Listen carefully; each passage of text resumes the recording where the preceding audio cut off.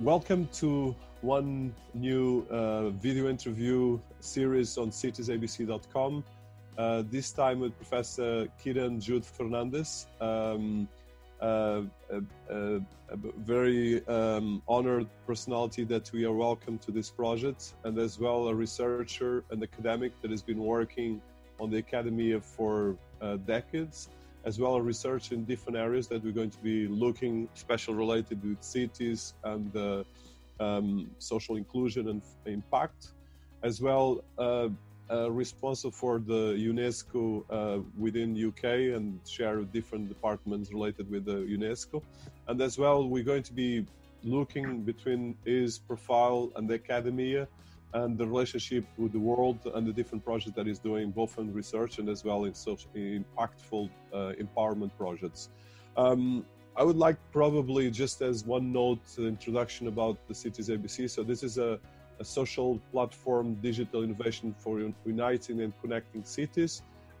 This series of interviews are starting to have a big audience. We're getting around 5,000 unique views per video, and we are actually growing and bringing more and more personalities on board. So welcome Professor Kiran Jude Fernandes. And as a starting point, I would like to, of course, ask you if you could introduce yourself and as well give a bit of your education and background. I think that's very important for our audience and to present you. Okay, well, thank you very much for having me. I'm Kiran Fernandes, and I currently work as the Associate Dean for Internationalization at Durham University. I'm also a professor in operations management at Durham. Just to give you a brief background about myself. So I started my education and my career as a production and an industrial engineer. And after doing my qualifications in production engineering, I worked for the US space program, NASA, for a few years. My role was of a subsystems engineer, and I worked on a project which most of the audience will be familiar with, and that was the design of the pumps that go into the space shuttle engines. And of these projects, there were 9 successful space flights. Perhaps the most well-known of this mission to your audience would perhaps be the mission STS-95. If you might not remember the word STS-95, this was the opportunity when Senator John Glenn visited space for the second time at the age of 77. So he's the oldest person to have a space mission from the projects that we were working on. And this was also a mission where there was, for the first time, Spartan 201. So this was a spacecraft that was released, and this is the spacecraft that was responsible for looking at solar winds and the origins of the sun's solar corona. So with that as a background in development and design of subsystems, so this was part of a big system, I got more and more interested to understand not just the technology side, but also the human and technology interaction. And that's why I pursued to do a PhD in manufacturing and operations at the Warwick Manufacturing Group in the UK. This allowed me to focus on a very interesting topic called interactive situation modeling. So this allows you as a manager to model very complex situations, very complex domain, using the power of observation, using the power of technology and software. It gave me an opportunity also to learn a lot when I was in Warwick, working for a very well-known professor called Professor Lord Kumar Bhattacharya. Allowed me to work on not just as a multidisciplinary team, but also to work with a large number of world-class companies, but also making research relevant to industry. After this, I moved to York University as a lecturer, eventually became a professor, and now I'm in Durham University as a professor in operations management. Oh, fantastic. That background about NASA and all the different areas you've been doing. So you are original from, can you tell us about your background and family and the country? Because I think that's very important to have the cultural context and as well your US, UK, and I'm sure other countries as well. That's very interesting. So I was born in India, and I come from a cultural background which some of your audience might be familiar with. Perhaps not all of them. And it's a community of people in India called as Anglo-Indians. So these are people who in India are a group of people that were, during the British Raj, a set of folks that were as a result of the British being in India. So I come from that small community of Anglo-Indians. I did my education in India, my high school in India. I did my first degree in engineering in India, and then moved to the United States. I was in the US for about 6 years, after which I moved to the UK. And for the last 20 plus years, I've been in the UK. So in a way, I have 3 homes, one in India, one in the US, and obviously I live in UK. So that's my home now. That's fantastic, and that shows as well the wealth of cultural background that are very important right now. So, coming back to your academic background, so you did your PhD in manufacturing operations and Warwick University, and then you've been teacher, but as well associated dean in Durham University. Can you tell us a bit about that academic background and as well your work in Durham University?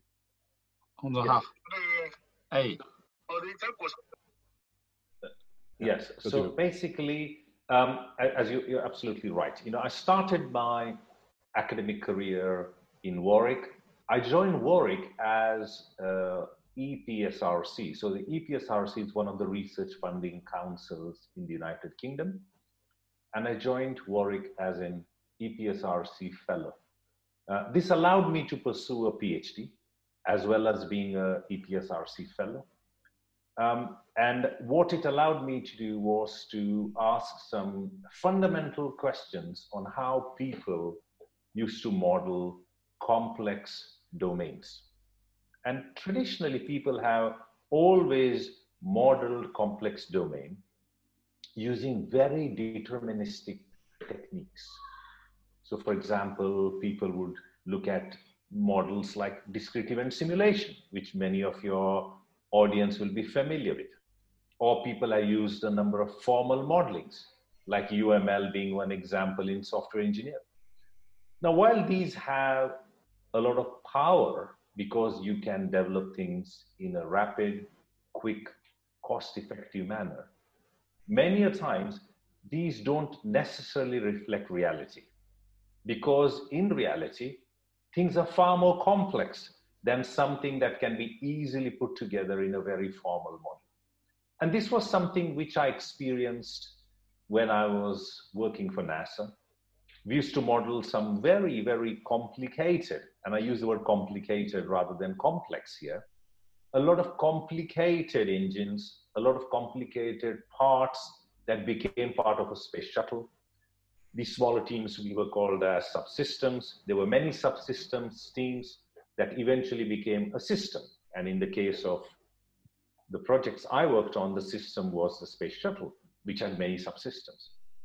And while we modeled these complicated things together, we always knew why part A was connected to part B, or what would be the effect of A on B, or what would be the cumulative effect of A, B, and C on D. So while these were very deterministic, there was a huge element of how humans interacted, how innovation was created, how innovation was flowing, and how innovation disseminated. So many of these things were not easily built into the system because the focus was always on formal modeling. And this was something I always was keen to explore. And that was, how can we truly model complex phenomena, not complicated, but complex phenomena, where it is very difficult to understand why A and B results in C. And this whole idea led to me to research and understand in Warwick, as part of my PhD, this phenomena called interactive situation modeling. So we are modeling the rich interaction, the rich situations, rather than just A plus B equals to C or A leads to B, the most traditional way of doing modeling. And while I was coming up with different theories and different opportunities, I started to dwell more and more into complex phenomena. One example I shall list is of a project which, when I moved to York University as a lecturer, I worked with a multidisciplinary team. And the project was funded by a research council. And the phenomena was a very simple phenomena, if I explain it, and that is about gun crime and the impact it has on prisons. Now, we all know what gun crime is, which is basically a process or a phenomena where obviously somebody has been successfully prosecuted, in the UK's case, for possessing illegal weapons. To a US audience, perhaps the definition of gun crime might be slightly different because of the gun laws there. But nevertheless, when people do illegal activities in the possession of gun, that's a gun crime. Now, there's a direct impact of gun crime and the number of people in prisons. Now, the question really here is, can we truly understand what gun crime phenomena is and how does it impact people? Now, there have been a lot of traditional research, and the traditional models would have suggested you need to look at increasing the number of police, stricter regulation, perhaps trying to put more CCTV cameras, all the usual things that you would expect in a model. We took a very different approach.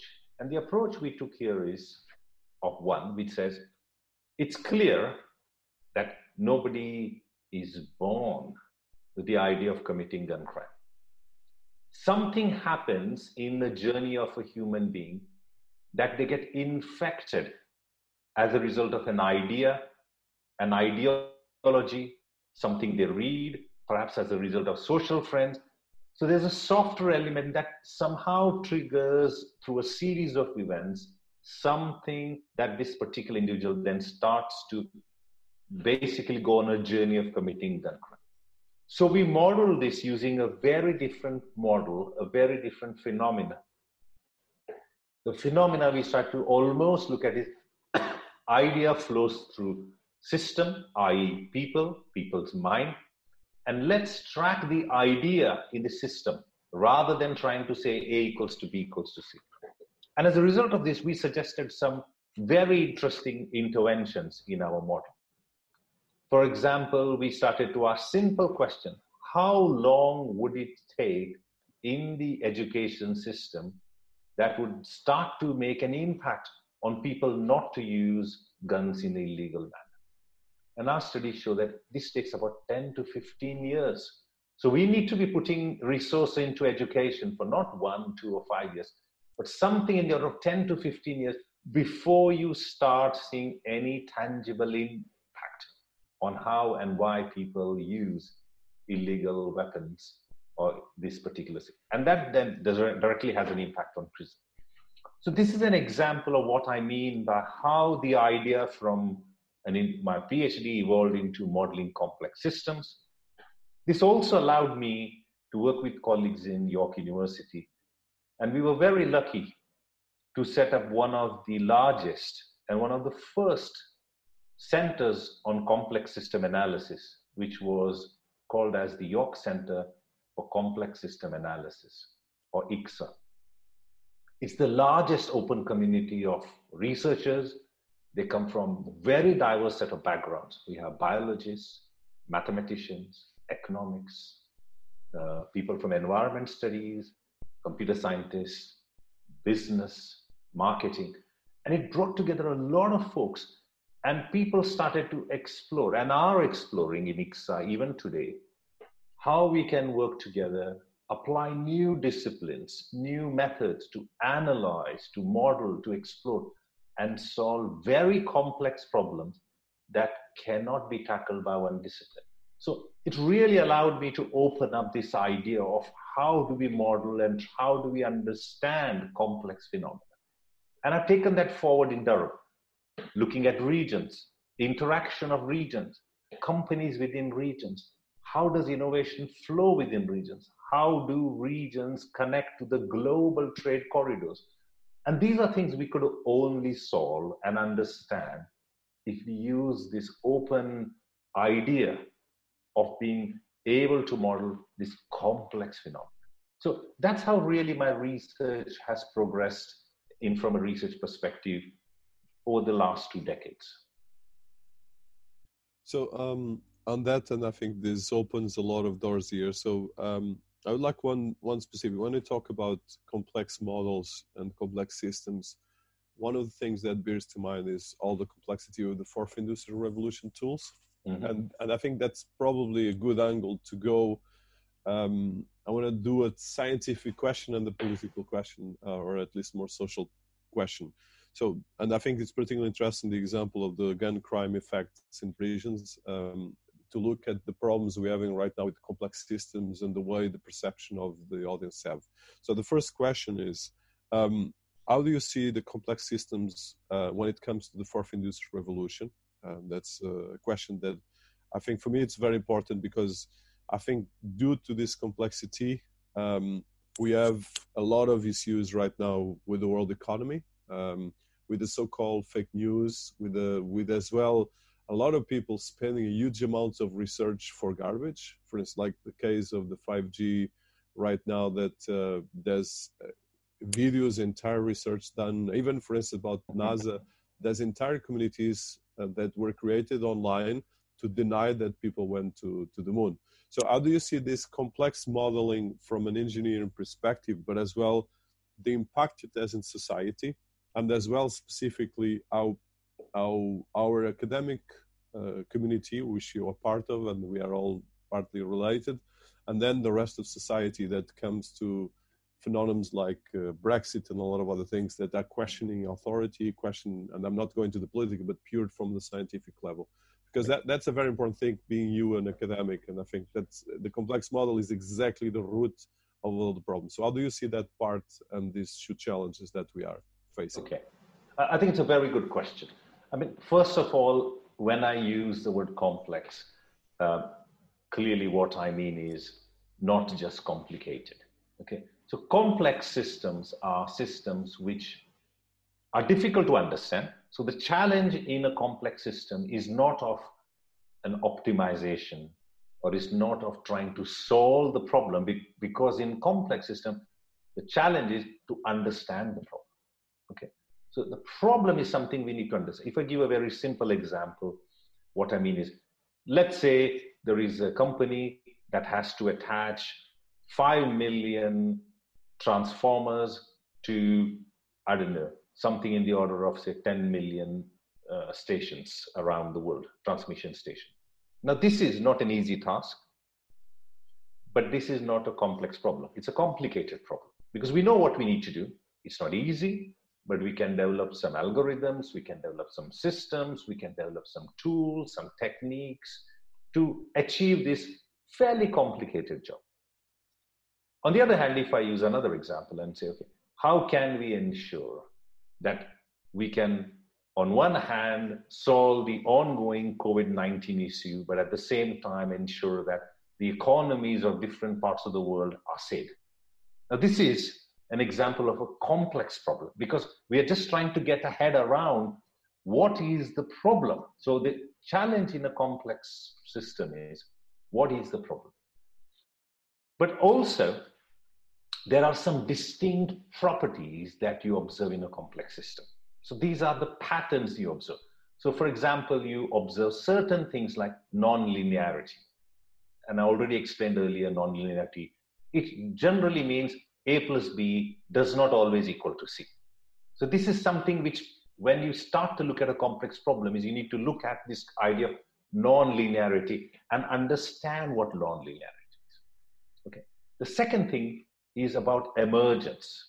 So this is when you see certain patterns emerging and self-organizing around certain things that happen. So when you look at a complex phenomena, let's say of gun crime, which I gave you earlier, you see emergence of a pattern. Emergence of pattern is the number of crimes or how people behave to this. So these are different things that emerge. So you can observe things that emerge. And then the other key element to note is of adaptability. How are things adapting to certain situations? Now, in a complex system, generally things or entities within this particular complex system adapt. Now, for example, if you look at COVID-19, this is a huge external shock on companies. Companies will try to maneuver this tight adaptability space and make some rapid decisions to adapt and survive. And this is the natural thing for an entity within a complex system to do, is to look at both internal and external shocks, make certain decisions, and try to adapt. In some form, the COVID-19 virus itself is a complex entity because it's trying to adapt to the surrounding it's in. So complex system is where you see this non-linearity, you see emergence, you see adaptability, and then you have loops within this system, one loop connecting to the other. So when we try to analyze any complex system, you need to look at it from that perspective rather than being focused on saying, how can I derive a quick solution to the problem? Because there is no one quick solution. It might be a multiple of solutions which are all interconnected to one another. So you need to look at it in a holistic way. Okay. So now to answer one of your questions, now you particularly talked about Industry 4.0. Now, Industry 4.0 in particular is very exciting. It's something as a phenomena I have worked for some time. And what is the biggest challenge in Industry 4.0? If you look at Industry 4.0 on two dimensions, one dimension is around the process, and the other dimension is about how companies are adapting to this particular scenario, or the human-machine interface adaptability. So on one hand, you have humans, and on one hand, you have machines. What you end up is a scenario where you have humans that are using some form of existing intelligence in technology to bring things forward. And some of these are complicated, but they are not really huge challenges. Now, we all know of automation. Industry 4.0 talks about automation. It's not a new phenomenon. It's been there since the 1980s. Robotics is well advanced. There are going to be new forms of robotics and drone technology. But we broadly know how this is going to interact. We already know there's a lot of conversation about ethics. These are challenges. I think the biggest challenge is going to be the interaction between machines and machines, machines making autonomous decisions, and the ethics and the human interaction with this decision making. I think this is going to be the biggest challenge in Industry 4.0. I'm not saying other elements are not a challenge.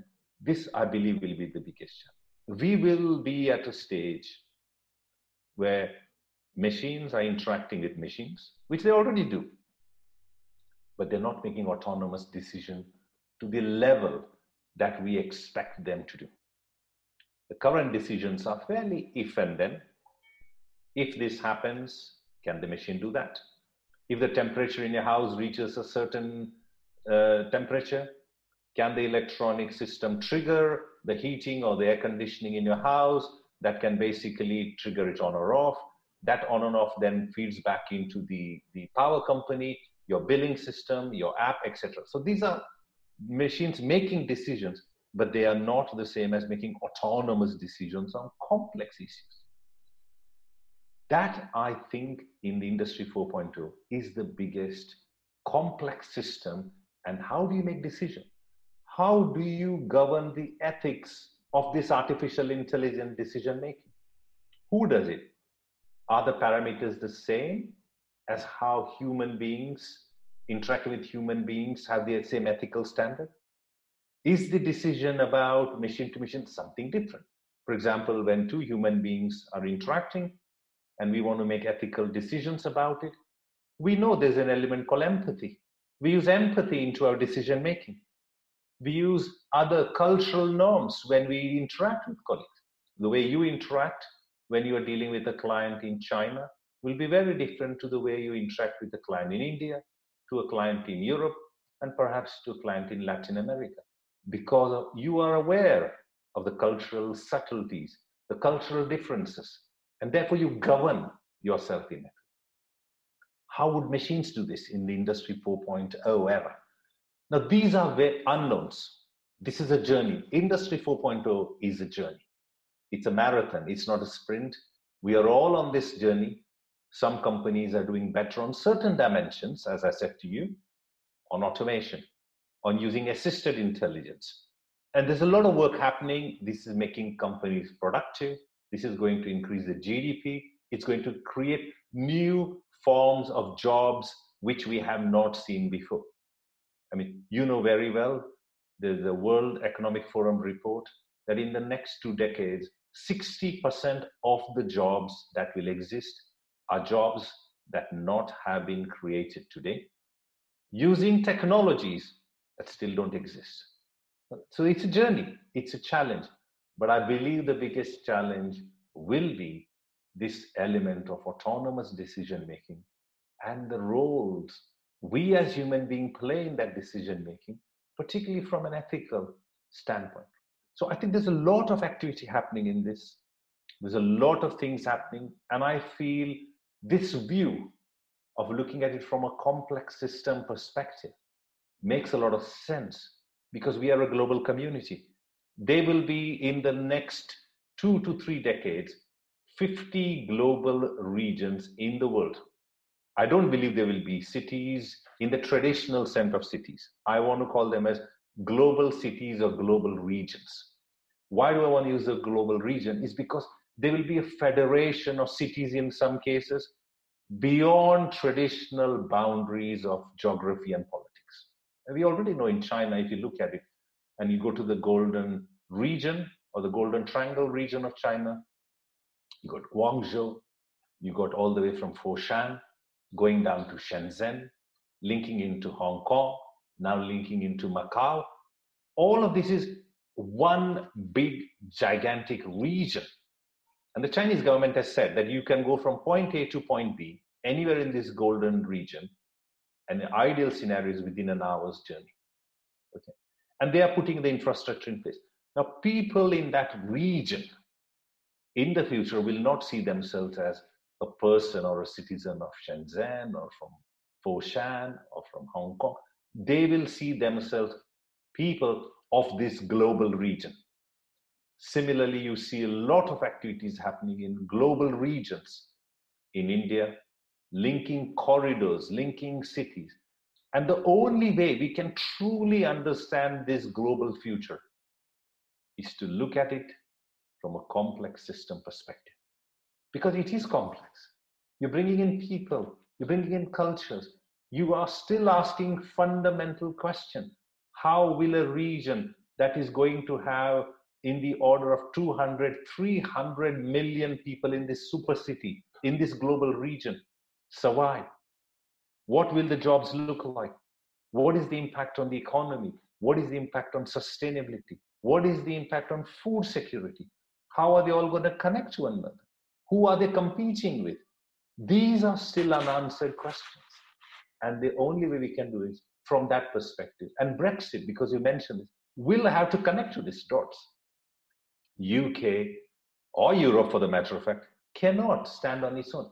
They will, if there are these 50, 60 global regions in the world that are emerging, the question for UK post-Brexit, or even the question for European Union, is how do we connect to these global trade corridors? We all know the population demography of Europe. It's on the decrease. We are having more older people than other parts of the world. The question is, Does that mean we isolate ourselves as a trade corridor? Of course not. How do we connect ourselves? So these are the questions that you mentioned. Brexit, the Industry 4.0 revolution in its entirety, they, I believe, can be looked, understood. Once we understand something better, we can put in a set of measures, we can put in a set of strategies that link these problems together. It's a collection of problems that need a collection of solutions.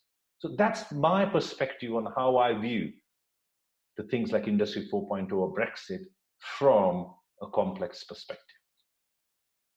Well, that opens fantastic different perspectives from the regions, the super corridors, which is a very interesting concept.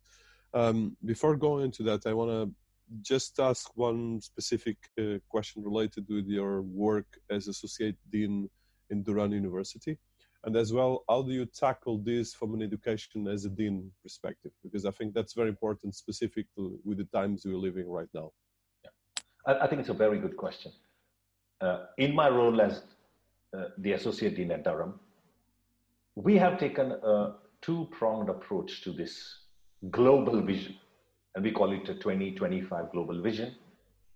And the reason we have two-pronged, because on one hand, of course, we want to be a top university like many other universities, but our second prong is very embedded in what we want to achieve. We want to achieve leaders and entrepreneurs that are enthusiastic to share and use their knowledge to deliver equitable and sustainable futures around the world.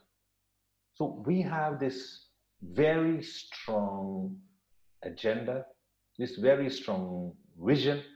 And in my role as the Associate Dean, I'm working with colleagues, not just within my faculty, but also across other faculties to ensure that we are truly creating leaders and entrepreneurs who are, of course, delivering value to society economically, but also making sure there is equitable and sustainable future around the world. So I see my role very much embedded into what I talked to you about. And we are very committed as a university, but it's not just Durham. I see this attitude changing around the world. I'm seeing this happening in leading universities in China.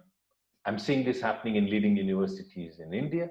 I'm seeing this happening not just in North America, but also in Latin America. So this agenda of creating wealth and sustainable communities together with world-class excellence is something I passionately believe about. I've signed up to this agenda in my role, and this is what we are trying to produce as the next generation of leaders and current generation, because we also train existing leaders on different programs. So on that level, and I think Durham is a. Can you tell us a bit about the University of Durham? What are the main areas for the people that don't know so much? And this is a global audience. I think it's interesting as well, because one of the things that I think can connect cities and the Cities ABC is our platform is the universities. And of course, sometimes we always talk about the top 50 or top 20 universities, but we don't talk about other universities that are doing fantastic work.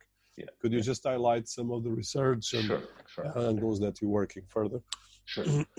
So Durham University, for colleagues who are not from the UK, is a university based very close to a city which you might be familiar with, called Newcastle, because of its football team, if nothing else. If you're not familiar with that, we are one of the northernmost cities, and after Durham, you have Newcastle, and then we have the border between England and Scotland in terms of the train route. So if you've ever been to UK, and if you're not, you're welcome to, and you take a train from London to Edinburgh, you would go past Durham. So we're in the northeast of England, geographically, and we are one of the oldest universities in England.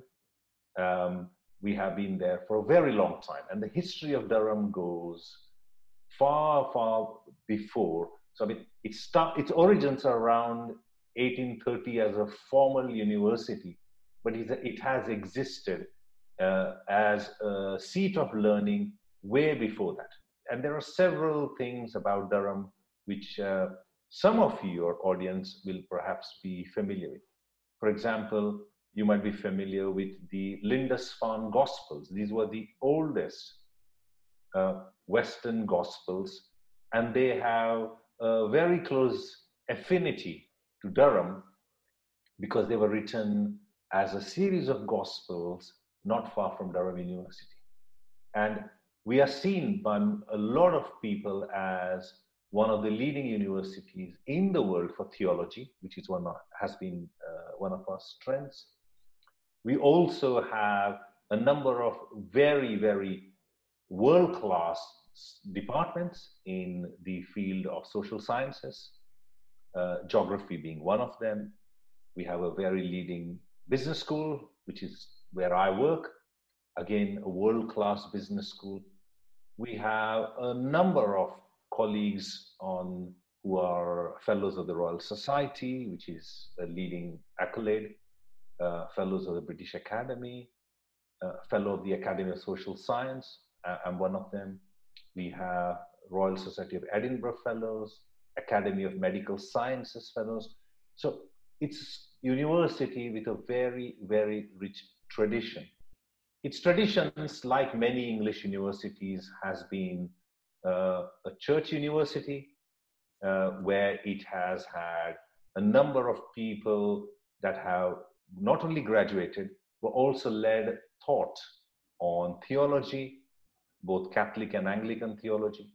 The university also is made up of the formal departments, which I mentioned to you, like geography, as business, as chemistry, physics, but also a number of colleges. So we are a collegiate university. Now, some of your colleagues that are listening to this will be familiar with what colleges are. For those who are not, there are few collegiate universities in the UK. The two obvious ones you're probably familiar with are Oxford and Cambridge. Durham has a number of colleges. I'm fellow of one of the colleges, which is called University College, one of the oldest colleges in Durham. And together as colleges as well as departments, we form and give students a very rich experience. So students are not only having experience in the departments and faculty, but they also have a very, very rich experience in the colleges. Durham is also popular for sports. We have an exceptionally good sports team, over 50 different sports. We have cricket, one of our best teams, which is cricket. There is a tournament, which is called the Docks Bridge Tournament, which is the tournament between Durham, Oxford, Cambridge, and York, which is it's an unofficial tournament, but it's very popular in the UK system. Music drama is again a very, very popular discipline in Durham, and we have a very large number of very well-known alumni. The other thing which you will probably know of Durham is, if you ever watched the Harry Potter movie, a number of the scenes in Harry Potter were filmed in Durham University, particularly the Great Hall, where, if you remember, Harry Potter and others were awarded in which house they belong to, so the hat that comes on them. So that was all filmed in Durham University. So from that, you can get a picture of the tradition of Durham. But we had many, many alumni. For some of those who probably know, the current Archbishop of Canterbury, Justin Welby. We have prime ministers that have been from the university, large number of military generals, number of MPs, these are members of parliaments, large number of journalists, specialists, a number of folks that in the business world, as well as people like Paul Hawkins, who has a PhD in artificial intelligence from Durham. You might probably know him because of the Hawkeye ball tracking system. If you're in football, that tracks in, again, Durham alumni. many alumni. So I could go on quite a bit, but it's a university that is been a seat of learning for a very long time, very adaptable, a very complex system, but very adaptable, to use my analogy. Fantastic. I think it's important to highlight because we have so much good work being done and normally doesn't have the credibility of the right sources. So continuing on the interview, and we'll be going around 40, 50 minutes. So one of the things that you've been working, especially your work as manufacturing and the complexity, is as well working with cities, and especially right now, and you touch a bit COVID and coronavirus. So how do you see these challenges related with coronavirus? We are still in the first stage, but the effects in the world economy and finance and as well education, everything are really very devastating. How do you see that as point one, as a professor and researcher as well, and looking at complex systems, then as an associate dean related with as well one university where we are actually one of the leaders, and as well in your work with UNESCO. And I think we'll touch UNESCO in a separate question, but I would like to look at this angle because definitely this is changing, and it brings a huge new complexity because in the end of the day, in 3 weeks, the world economy melt down, and of course this will bring a lot of new problems and complexities that we have to tackle. How do you see that? And I'm sure that you're working on that both as an academic and as a researcher. I think it's a very interesting question. I mean, what I hope will change as a result of coronavirus in respect to cities. Now, the first thing to note is what is it that I think is happening. I mean, we all know, as I mentioned earlier, the world population by 2050 will be around 10 billion. 75% of that particular population will be living around the 50 clusters, which I call as global cities. Okay. So the first thing I think we need to do, and I hope we do, is to stop viewing these regions from a political or a geopolitical background, which we are used to seeing, which is unfortunate. We are used to seeing these cities, these population of people from a political or from a geopolitical view. So X people in India, Y people in China, Z people in Europe, etc. So we have created and carved our worldview around these geopolitical spaces. This is one of the things that COVID-19 has shown us has been wrong for one very simple reason. This COVID-19 and any future pandemics need a global response. Having isolated response is not the solution for not just pandemics, but also for the economy. Our global economy is made up of companies that have actually learned this lesson a long time ago. Companies do not operate in traditional boundaries. They don't think about in traditional boundaries, but they're forced to think about in traditional boundaries. Let's say there's a company with a supply chain where they're getting some parts from Europe. The company is based in UK. Let's say the administrative office is in Ireland, financial office in Europe, parts being produced from China, and maybe the HR and the back office in India. Now, this company, what I'm describing to you and the audience, is not unusual. This type of company has existed for some time. They have operated in this market beyond this geopolitical world for some time. Unfortunately, because of this geopolitical view, we have forced a lot of things on them. For example, this company now has to operate in a financial system that spans 5 or 6 countries. This company has to operate in different types of supply chain that spans perhaps 10 or 12 countries. This has created a situation where companies cannot be agile, cannot be resilient, cannot react in the time they need to react. So what I hope is, given that we all know where we are reaching as a population, I think we should open up. We should start viewing us as these super clusters and start answering questions about What do these supercluster cities need? How can we address city clusters' challenges? Excuse me. And how do we then go about making welfare and sustainability as our key priority? And this is not an easy job because we are talking about politics. We are talking about different urbanization. Now, what are some of these challenges post-COVID we need to think about?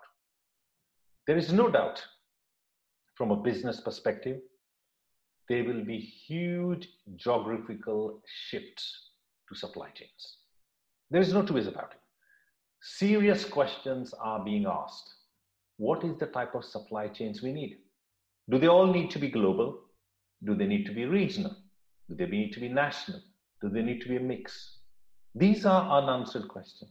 The other challenge is about urbanization. While there has been this huge drive to bring people closer and closer in city regions, the genuine debate is, can we spread them out? If we spread them out, how spread can they be? If we spread them out, how do we connect all these? Can we have not just key cities? Can we have tier level 1 cities, level 2 cities, level 3 cities? How do those level 3 cities connect to one another? These are again genuine questions. How does business network and market access work in these clusters of companies? Resource, I don't need to mention to you. How do we manage the future of our resource? Not just people's skills, but also simple things like food security, energy, infrastructure. Where are we going to get these skills for the next generation of jobs? I already mentioned 60% of jobs we will have in the next 2 decades are jobs that have not yet been created. COVID-19 has shown us some of this in a very, very practical way. Many of the folks who were not able are still learning how to use some of the basic technologies to make their jobs easier. How do we employ new generation of skills, but also retrain and reskill people? These challenges from a city regions are very crucial. And what I would say is we need global industrial strategy, not just national strategies. And we are familiar with national strategies. The UK has an industrial strategy. Europe has an industrial strategy. China has a 5-year plan, which is the industrial strategy. India has an industrial. Now, these are good, but they're not connected. The dots are not connected. And if we want this new economy that builds on innovation, that builds on sustainability, it is absolutely crucial that these 50 super cities, super regions play a far important role. They cannot be playing a second fiddle to the equation as they're doing now. The way we now view is the geopolitical world is we got country, below country we got regions, and below regions we got cities. I think that pyramid has to change exactly the opposite. We need to start thinking about cities, we then need to think about regions, and then we need to look at national policies. That is the only way we can make cities to be truly connected. And these cities will compete and collaborate with one another. That is the future. There really is no future if we think in the same way we currently do. So that's exactly the vision of Cities ABC. So one question on that direction, could you elaborate more on the top 50 super cities? And I really love the metaphor or the focus and the emphasis on the cities first, because it's actually, even me as a thought leader, one of the things I'm seeing is that I think COVID-19 and all the effects coming are going to be probably dismantling the present geopolitics that we have and partly our civilization, and create a kind of a new emergence of city-states, because the countries are not reacting to this in the right way.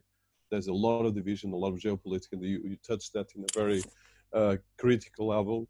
Could you just highlight more, how do you see the top 50 cities and this vision of the cities first policy? Yeah. So, I mean, I think what I would say is, so if you look at the type of mega regions or type of super cities that are evolving, and they're already happening. For example, if I start with India, you have the Navi corridor. Navi is a term meaning new trade corridor. Navi is new. The new corridor, which is basically linking Bombay or Mumbai to Delhi. Now, this is a huge span, about 800, 900 kilometers span, bringing over 50, 60 million people together on all sorts of exciting projects. So this is already forming. Or if you look at Brazil, you have Sao Paulo, Rio de Janeiro, that whole belt, bringing about 48, 50 million people in that space. I earlier mentioned about the golden area in China. You got Guangzhou, you got Shenzhen. Added to that, you got Hong Kong, potentially now Macau. That's about 120 plus million people. Or you got a collection of cities.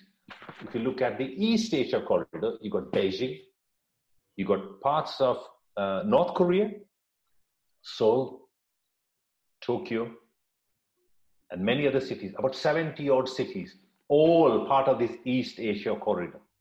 But then also, let's not forget, we have existing city clusters in the US. We got obviously European cluster, but also we got bigger projects trying to connect these dots. Now, one example of this connection of dots is the One Road, One Belt project. I don't want to call it the One Road, One Belt policy. I think it's a project. The project, it's one of the projects, but I just use this as an illustration. It's connecting some of these corridors I mentioned. It moves from China, tries to connect the East Asia corridor. It's trying to connect number of corridors from India, which is Kolkata, to Dhaka, going into China. It's connecting the Navi corridor, which I mentioned to you earlier, from Pakistan, Bombay, into Delhi, into the north. It's connecting number of corridors in Iran, Uzbekistan, it's Kazakhstan, into Turkey, into Germany, parts of Egypt through road, as well as through sea. It's potentially connecting Sri Lanka, the entire African coast from Somalia all the way up through the Suez Canal, connecting into Europe. Through train, it's trying to connect Europe, UK potentially, into this belt. Now, there are already projects, ambition, that are looking at not just cities, but also connecting cities. And this will not be the only project, but this is a good example of how we need to start thinking, not just in Asia and Europe, but globally. Of course, One Belt, One Road doesn't go into details on North America or Latin America, but also we need to start thinking how this flows, not just for obvious roads and belts, sea, air, and train, but also for knowledge. What does such project, what do these projects mean in terms of knowledge flow? What do these mean in terms of cultural flow? What do these mean in terms of education flow? What do these mean in terms of economics? What do they mean in terms of sustainability? So these are opening some very exciting questions with these trade corridors, with these mega cities, but they need to be connected too, because they are not only collaborating, but will be competing. So we need to understand there is a dynamics of competition, as well as there is an element of competition or co-option in some form here, where things are being connected. So this is how I view these mega cities that try to live with the old and the new. What I mean by old and new is, if you look at certain parts, I take example from India, which is most of your audience will perhaps familiar with. And if you look at how innovation takes place, one form of innovation is called as Jugaad innovation, which people might have heard. But Jugaad broadly means making things work. Now, if you go to some of the poorer parts of the economy, slum parts of the economy, and you start looking at how people are working. Now, I just pick one example. There is a large part in Bombay called Dharavi, and some of your audience is familiar with it. It's about 250, 300 hectare. You have 1 million people living in this very tight space. But if you look at the statistics of this, 43% of this population are self-employed, with 5,000 businesses and about 15,000 factories in this small space, and it's generating an economy of about 1.6 billion US dollars. Okay, now it might not look new innovation, and when I use the word new innovation, it might not look like a fancy incubator. It might not have a glass building where you have some form of accelerator, or you have startup companies, but they still have innovation happening. They have regeneration happening. They have new form of warehousing, new form of logistic management. One classic example, again, your audience is probably familiar with, is the Dabawala, or the people who supply food from home to office in India. Now, these are people who come, pick up hot food from your house, and go and deliver it to your office or wherever you work.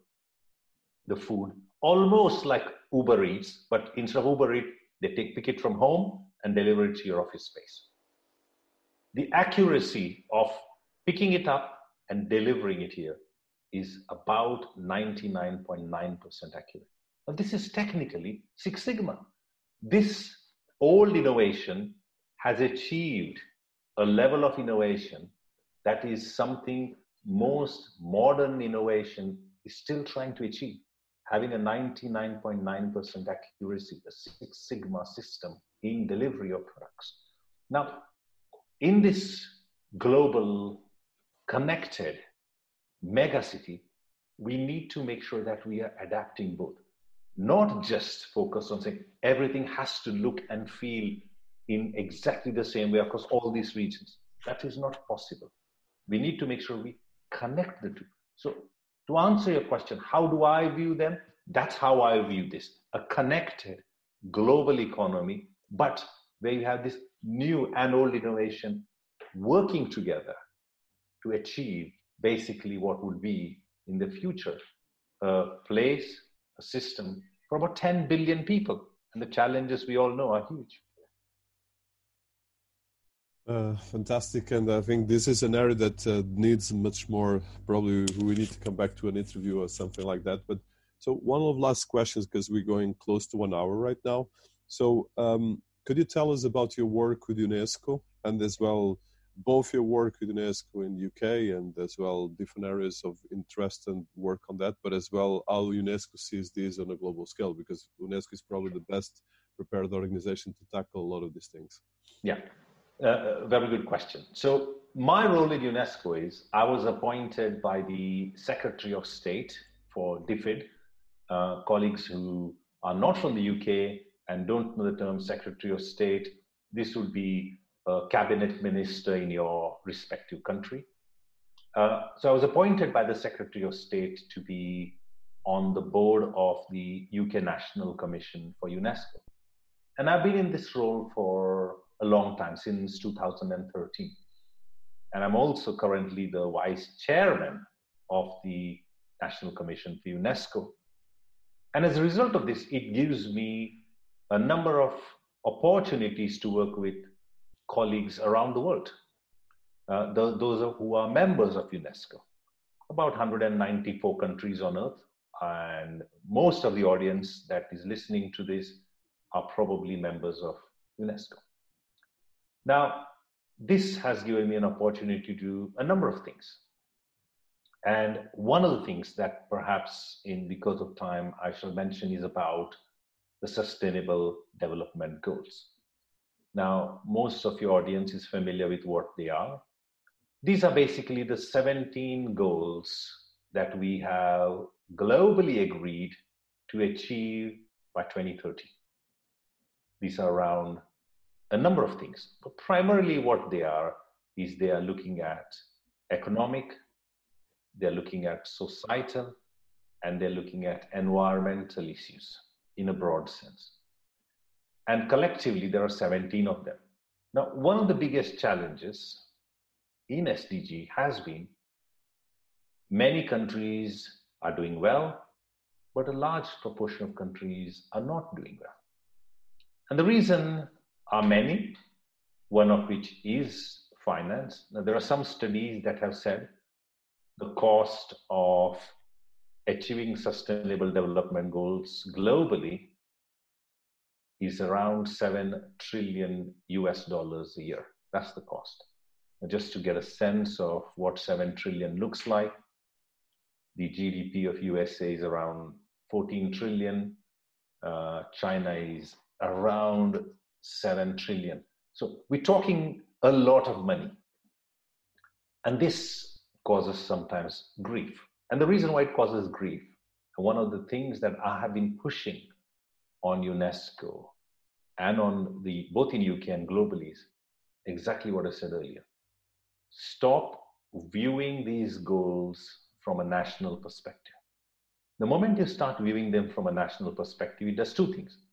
Firstly, it starts benchmarking countries. So you end up with some countries on achieving the SDGs will be excellent, very good, good, poor.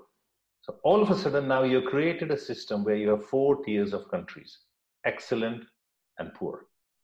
This has already created a problem. That means the countries that are doing well view SDGs as a project where they need to start giving money to the countries that are doing poor.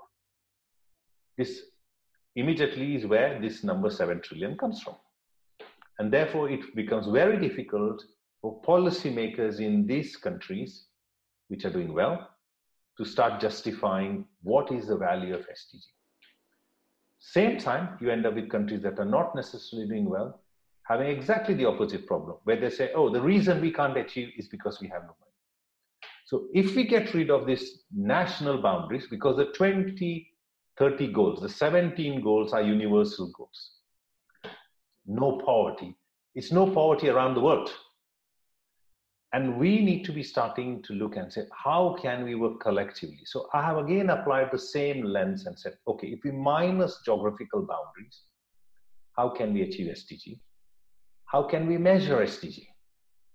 And how can we make sure that not just UNESCO organization, but how are also companies contributing to SDGs? End of the day, it's businesses, it's people, it's the NGO and the government collectively that have to work towards achieving this SDG. So that's where my focus on UNESCO has been. And we have created a number of toolkits that allows us to measure this. In fact, a report which I have co-authored with people will be published in the next few weeks. And this will show the value of UK's membership to the UNESCO, not just in financial terms, but also in terms of SDGs. How is UK contributing to SDGs? And hopefully that can roll out to not just UK, around the world, where different parts of the system are trying to contribute to this global 2030 vision. Now, 2030 is not that far off, but with the gap between where we need to be and where we are is huge.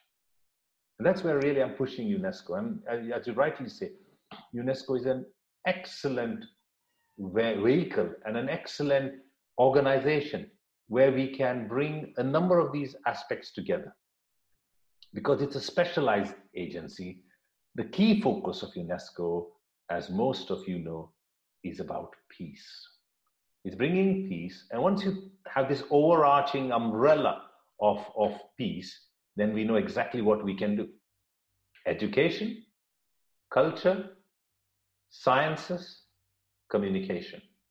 And communication in UNESCO focuses on a thing you mentioned earlier, not just journalism and freedom of information, but also about fake news. So UNESCO has a very big brief about education, culture, sciences that include social and natural sciences, and communication. Yeah, so I think definitely we'll have another interview about UNESCO. So I think we are close to 1 hour, so I would probably wrap up. So thank you so much, Professor Kiran. I don't know how people can, just as a last note, how people can reach you, University of Durham, and as well the UNESCO Commission for the UK and some of the reports that you mentioned. I think it's important for our audience to know about that. We'll put that in the article that will coming close to this, but it will be important for the audience to know that. Okay. So in the article, I will provide you with a link, which will link to both my Durham University webpage, which has most of the reports I've talked to you about. So they can click on it, and most of them are free to access. If they're not free and you want them, if you email me, which is also going to be in that, I will be more than happy to email you any of the reports I talked to you about, or any of the publications I talked about. So absolutely no problem. That's the best way to contact me, email. Fantastic. And thank you so much, Professor Kiran. It's been a privilege. And there's a lot of ideas here, from the digital global corridors to the UNESCO, to the work of complexity, and as well, of course, the University of Durham and a lot of other universities have been working. So I thank you for this time, and I hope our audience will find a lot of interesting things, and of course more research that we'll put in the links and sources that Professor Kiran mentioned. So thank you so much. Wishing you a great day, and keep safe out there. And thank you. Yeah. Thank you, and keep safe, everyone. Thank you.